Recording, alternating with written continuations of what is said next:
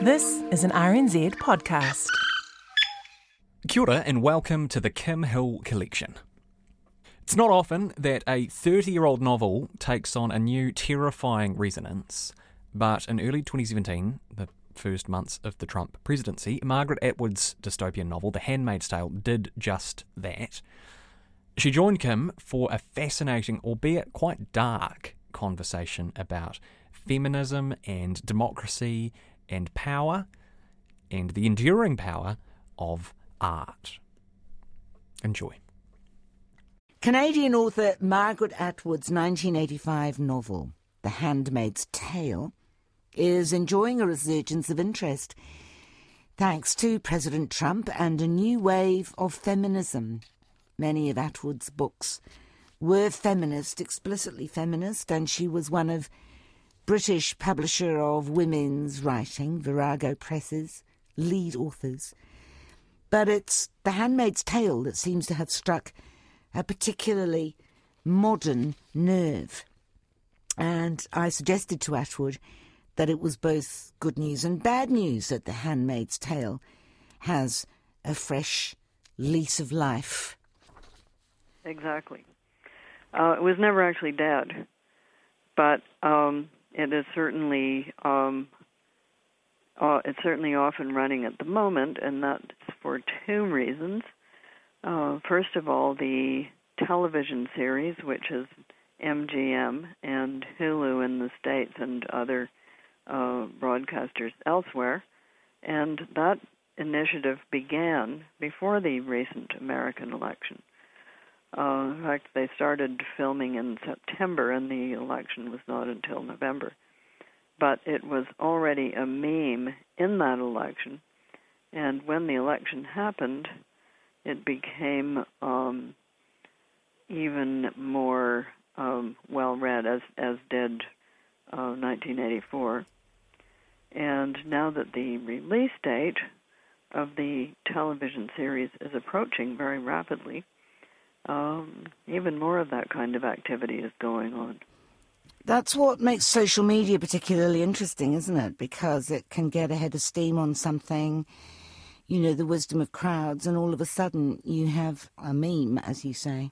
Yes, people are dressing up as handmaids to do things like sit in the Texas legislature during lawmaking sessions on reproductive and health issues. Didn't help, did it? You mean the election? No, I think that those laws went through nevertheless. Well, the election would have encouraged those. Oh, you mean sitting in there didn't help? Uh-huh. No, you wouldn't expect it to. I think it was a silent visual protest. It must have been, spooky for you to see that happening? People emerging from the pages of your book to sit in a Texas courtroom? Yes, just about everything is spooky for me these days.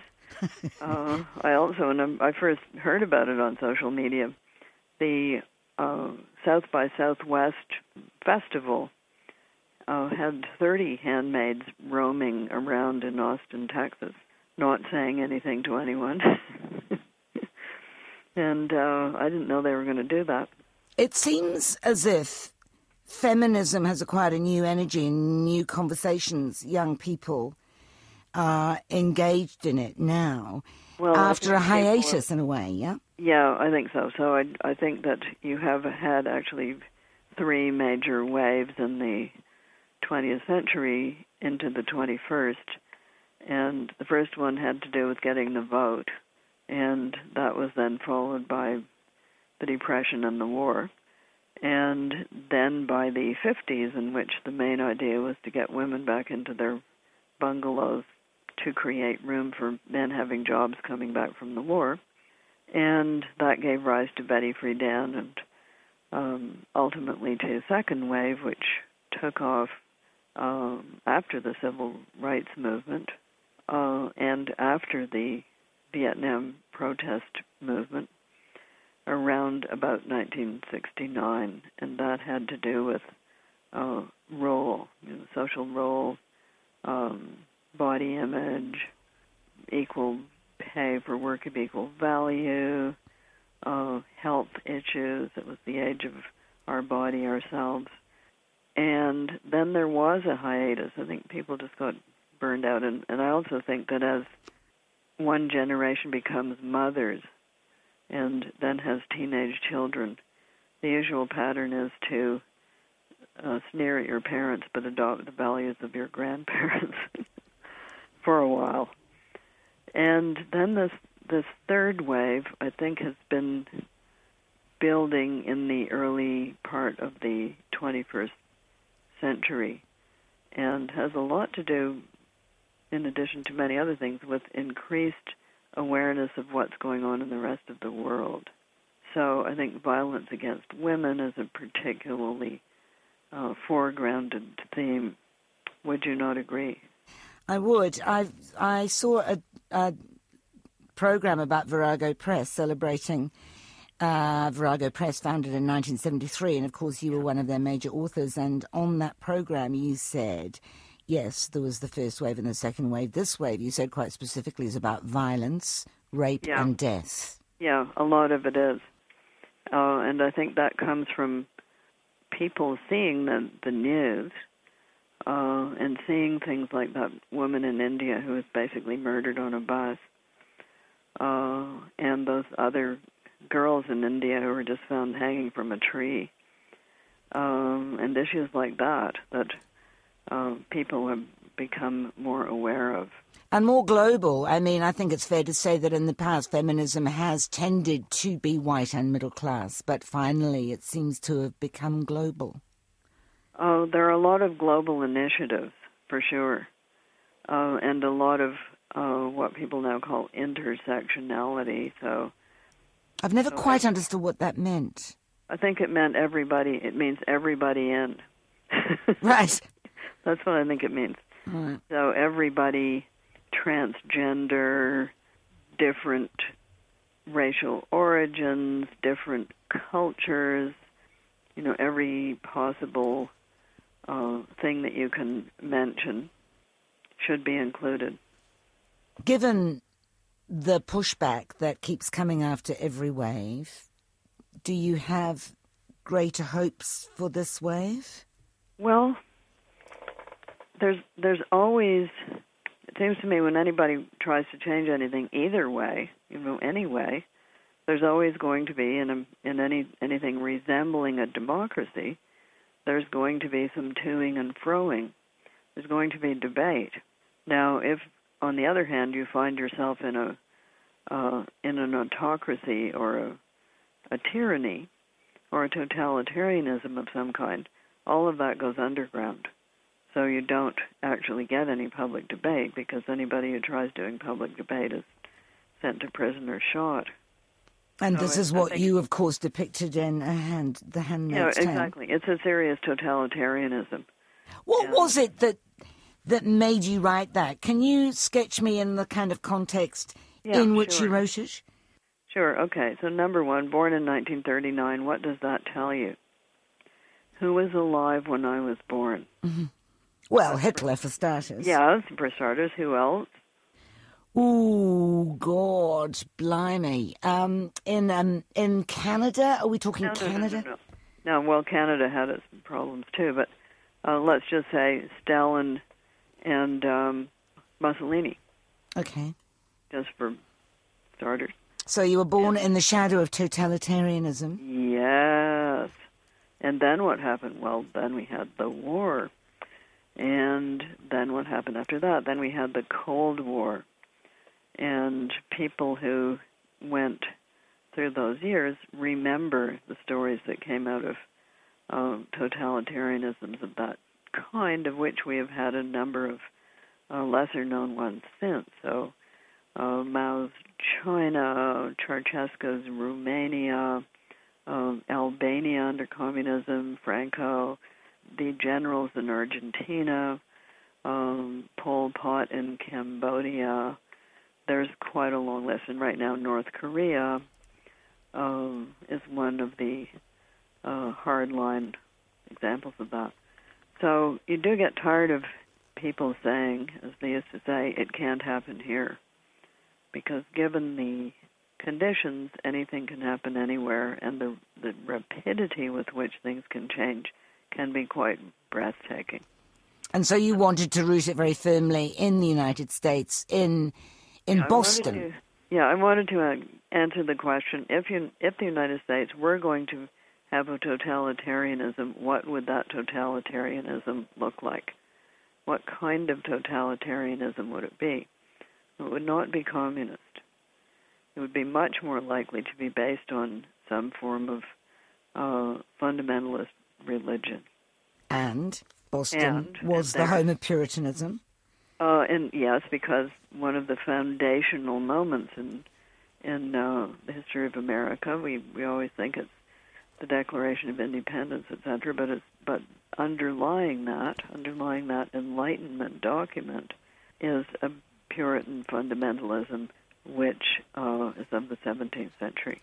And that famous quote, "City upon a hill, a light to all nations," comes from that moment, not from the Enlightenment.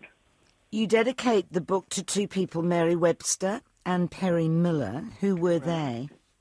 Perry Miller was one of the people who brought the study of American literature and civilization to the Academy at Harvard, and I studied with him, and he wrote the seminal book on 17th century Puritan literature. And Mary Webster was a person who was hanged as a witch, but they had not invented the drop yet, so they strung her up in the evening, and she did not die. She dangled up there all night, and when they went to cut the body down, lo and behold, she was still alive. And since my grandmother was a Webster and would say on a Monday that we were descended from this person, but on a Tuesday she would say we were not. She was ambiguous about it. She was ambivalent about it. I therefore felt that Mary Webster should be one of the dedicatees, because if you're going to write a book like that, you're going to stick out your neck by writing a book like that. You should have an ancestor with a tough neck. The TV series that you mentioned is not the only project in the pipeline to do with The Handmaid's Tale, is it? It has not been, yes. So it has been a previous film of 1990. But there are current projects, other current projects, are there not? There is a graphic novel that is being made right now. There is an audio book, a special edition audio book that has just been released. It's been an opera already. It's been a ballet. It's interesting. What remains? It's never, I mean, as we were saying before, you know, the good news and the bad news is it's never, ever going to be out of date. It's like George Orwell's 1984, which I understand is also undergoing a kind of renaissance. Yeah, I think because especially of the newspeak, you know, the new vocabulary that he talked about, which makes it impossible to think thoughts that the regime doesn't like, because they've just gotten rid of all those words. So George Orwell and fake news, he basically wrote the book on it. We were talking about the abortion laws in the United States a couple of weeks back with Carol Sanger about how abortion is being made more and more difficult now in various ways, having been given the signal by the Trump administration. Mm-hmm. And this is very much on point when it comes to The Handmaid's Tale, because arguably it's all about reproductive rights, isn't it? Yes, well, it's all about reproduction. So when things become all about reproduction, you have to wonder why they are. In the book, there has been a fall in fertility, and by the way, there's a fall in fertility going on right now, especially male fertility. But also, you have to say that, okay, so if the state decides that women should have babies for the state, then the state should pay. And at least the handmaids in The Handmaid's Tale are getting proper nutrition. In fact, they're fed like queen bees. They're fed reasonably well, and their health is taken care of, as long as they seem to be appropriate candidates. So if a country really wants to follow out a program like this, they should not do what Ceausescu's Romania did, which was it mandated that women had to have 4 children. They had mandatory pregnancy tests every month, and if they weren't getting pregnant, the regime wanted to know why. And the result of that was that women had children they could not afford to raise. The orphanages filled up, and people who could not deal with the situation jumped out of windows. So if you're going to follow a program of enforced childbirth, you should at least pay for it. If you've decided it's in the best interests of your country, you need to pay for it. A lot of people assumed, and this goes to what you were saying about people saying it could never happen here, a lot of people assumed, I think, that The Handmaid's Tale was about a Muslim society. Yeah, silly old them.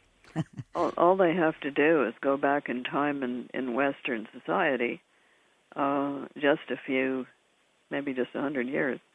So what you're talking about is a situation in which women can't have their own money. They can't have jobs outside the home. It's only some women who are handmaids, but the rest of women are still in the same situation of not being able to read and not being able to control their own money. And that was simply the case in a lot of Western societies not very long ago. So I guess the message is, if people talk about rights and people deserve to have this and deserve to have that, every single one of those rights has been fought for and could be easily removed. So what's the expression that I think Obama used at the Ark? The Ark moves slow but curves towards justice. Does it? That's very optimistic. I think. So if you really value these things, you should pay some attention to them. If you really think that people ought to be able to vote, maybe you should vote yourself. Maybe you yourself should vote. What, you think that it was people not voting that led to Donald Trump becoming president? That was certainly one of the things. I'm talking to Margaret Atwood about her novel The Handmaid's Tale, published in 1985. What does it look like from the Canadian side? Well, Canada in The Handmaid's Tale is the place where people escape to. Yeah. And Canada has historically been a place where people escaped to when things were too difficult for them south of the border. So it was the place where the Loyalists ended up after the Revolutionary War. It was the goal of the Underground Railroad during the times of slavery. You were heading to Canada, and a lot of the spirituals had disguised references to Canada. So crossing the river, it wasn't just the River Jordan, it was the St. Lawrence River and the Niagara River. Going to the land of Canaan was the land of Canada. So there, the Vietnam War, same thing, a lot of people. And right now there are people crossing the border from the United States to Canada because they're afraid of being deported from the United States. One of the most poignant characters, oddly enough, in The Handmaid's Tale is the commander, who is in control, he wears a uniform, he's the one that impregnates, and he is a poor, sad, lonely chap who wants to play Scrabble with Offred. Huh? That's his story. Yeah. You don't think? Well, you know. I do know, but nevertheless, it's all very well. The implication seems to be that we all, it's not just women who suffer, everyone suffers. Well, it is a totalitarianism, and in a totalitarianism, those at the top, men and women both, are doing better than those at the bottom, men and women both. So somebody who has high status, such as Serena Joy, although her status is not as high as that of her husband, it's a lot higher than that of men at the bottom of the heap. That is true of every totalitarianism. So this is a regime also that controls men. You're not allowed to marry unless you get the say-so from the higher ups. and your activities are pretty constrained. And what should we read into your depiction of the sisterhood in The Handmaid's Tale? Oh, you mean the Aunt Lydias? Yeah.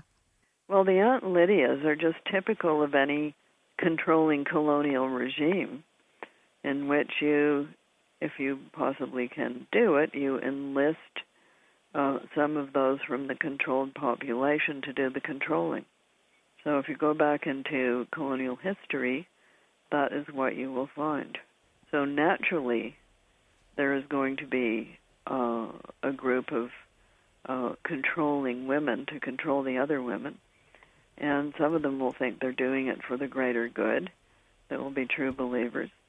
Some of them will be opportunists, and some of them will be sadists. I was wondering whether you were doing the graphic novel version of The Handmaid's Tale, because you're a big graphic novel author now. Well, I'm not that big a graphic novel person. No, it's an artist called Renee, Renee, Nault, and she is almost finished, but she's hand coloring everything, hand painting everything, so it's going to be very beautiful. And lots of red, obviously. Lots of red. But your graphic novels are the Angel Catbird series. You're going to have 3 of those. That is true, and it is an all-ages graphic novel, which is dedicated to the proposition that there is a flying superhero who is part cat and part bird, and therefore can give us both sides of that particular adversarial relationship. Is an unusual career move, I think. Well, I'm so old that we didn't think of having careers as such. So probably if I had gone to a creative writing school, they would have told me not to do things like that because it would confuse the, quotes, core audience, unquote. But since I've never really thought that way, I always ask the question, why not? And if there's no good answer to why not, then it's something I can do. It's interesting that Angel Cat can fly, and you're a big bird watcher. Yes, and if you delve deeply into Angel Catbird, you will see that it contains a lot of bird information as well as a lot of cat information. Wow. So it's an ornithological guide as well. Did you just meow? No. I could have. So, I heard that. It could be an ornithological guide also, many layered. Well, not exactly ornithology, but a lot of facts and hints as to how to make your cat safer. And in the process of making your cat safer, you can. New Zealand is particularly vulnerable because of all the ground-dwelling birds and creatures. The other productions that you have in the pipeline to do with your other writings is HBO, I think, is developing Madame. I think that was last year. Netflix, Alias Grace. Yes. And MGM TV last year, said it was working on The Heart Goes Last. It is, yes. So, and so many things. Are you involved in any of those? Well, in the way that one is. I don't know how is one. Well, sort of like a semi-mummified talking head. So they consult me and I give oracular answers, but it doesn't mean they do anything I say. Do you mind? Why would I mind? Do you mind them not necessarily doing anything you say? Is it beyond? No, because I used to work in film and television, and I know the hazards and challenges, and nobody in their right mind would give the author of the book any kind of control because they are notoriously pernickety. So after putting in your $30 million, you don't want to have them say, well, you got the wrong necktie on that character, so I'm canceling the entire thing. Huh. Nobody does that. Somebody asked you whether you would consider a sequel to The Handmaid's Tale, and I thought it is its own sequel, isn't it? Well, we're now getting into We're now getting into unknown waters. Are we? We are, yes. And those waters shall remain unknown. Oh, that's a tease. Until they become known. Really? And when will those unknown waters become known? Well, because they're unknown, we actually don't know. All I can say is make it good, why don't you? Because, it's so good as it is. I wouldn't want you to mess this one up. No, well, it might not be me messing it up. Oh. They're already talking about a second season. Wow. No, that's amazing. So Offred could run and run. Offred's been played by Elizabeth Moss, which is a stroke of genius, isn't it? Yes. She has an extremely mobile face, and that's good because she has to do the whole film without any makeup on. Well, she's one of those people who can look both plain and beautiful at the same time, which is very clever. That's what you want for such a character. When you took part, albeit briefly, in the documentary honouring the Virago Press, I wanted to ask you what that meant to you. This was a woman-only publishing house, publishing only women, and from fringe and being kind of discounted by the industry and the media, which was very much male-dominated, it became hugely influential. Yes, well, okay, so we're going back into the 70s. We are. Yeah, when did it start? 73. Yeah, so I don't think they published me until 76. No. And they published me in 76 because, quite frankly, nobody else wanted to do it. What was the first book of yours they published? I think it must have been... The Edible Woman, no? Might have been The Edible Woman. It might have been Surfacing. Right. And nobody else wanted to do it, what? Because it was just too damn feminist? I don't know why it was paperback companies at that time, so it was Penguin and this and that, and they probably felt it wasn't commercial enough. Publishers don't make ideological decisions primarily. They primarily make commercial decisions. Yeah. So they publish things they think they can sell, and their economies of scale were different from Virago's economies of scale because Virago was very, very small at that time. They were in one big walk-up room in Soho above a massage parlor. So they could afford to sell just a few numbers of copies because they didn't have a big staff and lots of overhead they had to pay for. The other thing is, it's all very well to commercially say give people what they want, but it's much more exciting, surely, to say give people what they don't know what they want yet. That, of course, and that is really the interesting kind of publishing, and the less interesting kind is we know what the niche market is, and we're publishing for that. So Virago it flung itself into the fray, and lo and behold, people did want that. And I don't know, are you still publishing under the Virago imprint in Britain? Absolutely, it's Lenny Goodings. But they did the paperbacks, and they've always had a deal with various publishers that have done the hardbacks. So they don't have the entire list. Vintage has got some of them. Oh yes, that's right. Because I'm looking at a vintage paperback now. Yes, Vintage has the ones that were originally published by Jonathan Cape, which then got bought by Penguin Random. Do you think that you would write an explicitly feminist novel now? Well, what do we mean by that word? So that word has changed its meaning over the years. And it used to be that when you got asked that in, say, 1971, the asker might be asking you, do you think all men should be shoved off a cliff? Or they might be asking you, do you think that all women should wear overalls and boots and nothing else? And those are probably not the topics of conversation anymore. So what do we mean by feminist?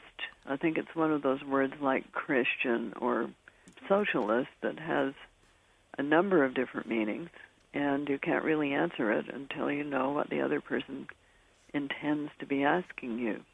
So by explicitly feminist, do you mean that it would have women at the center of the action? I've already done that a lot. Do you mean that it would contain examples of inequality? I've certainly done that a lot because that's the real world. Or do you mean that it would be a book in which women have lots and lots of power, in which it would be a book called The Power by Naomi Alderman? Is that a recommendation? I'm not familiar with that. That's a recommendation. Well, it came out in the UK, but it may not have. I don't think it's coming out in the US until the fall. But it's a book in which women have developed an electrical organ that allows them to electrocute people, which, as you might suppose, has changed the power balance. Yes. As it would. So you can give them just a little shock, a sort of titillating little zap, or you can kill them, one or the other. Do we have a moral dilemma here? We have a moral trajectory that you can follow. And I'm guessing here, because I know nothing about this book, but is it an issue of people who have power turn bad? People who have power turn bad? Some people who have power turn bad, but not all people who have power always turn bad. Power does not always corrupt. Power, well, depends here again. What do you mean by corrupt? Misuse. And therefore you have to read the book. Oh, that's right. I will have to read the book. Speculative fiction is, I think, the way you would prefer The Handmaid's Tale to be described. Yeah, I would prefer there to be some exact categories. Oh. By which I mean that a vampire tale is not the same as A Princess of Mars. And so what? Speculative fiction? We can call it that. We can call it apples and oranges. We can call it carrots and beets. I kind of don't care as long as we are agreed that a galaxy far, far away is not the same as planet Earth. No. Well, that's right. Dystopian fiction is another thing, but then, once again, it seems to be distancing itself from us. Well, a dystopia can take place anywhere. It can be in a galaxy far, far away, or it can be on planet Earth. It just means a society of a kind that we really would prefer not to live in. And that was Margaret Atwood, Canada's most eminent novelist, on the subject of the several iterations of The Handmaid's Tale, including the serialisation starring Elizabeth Moss.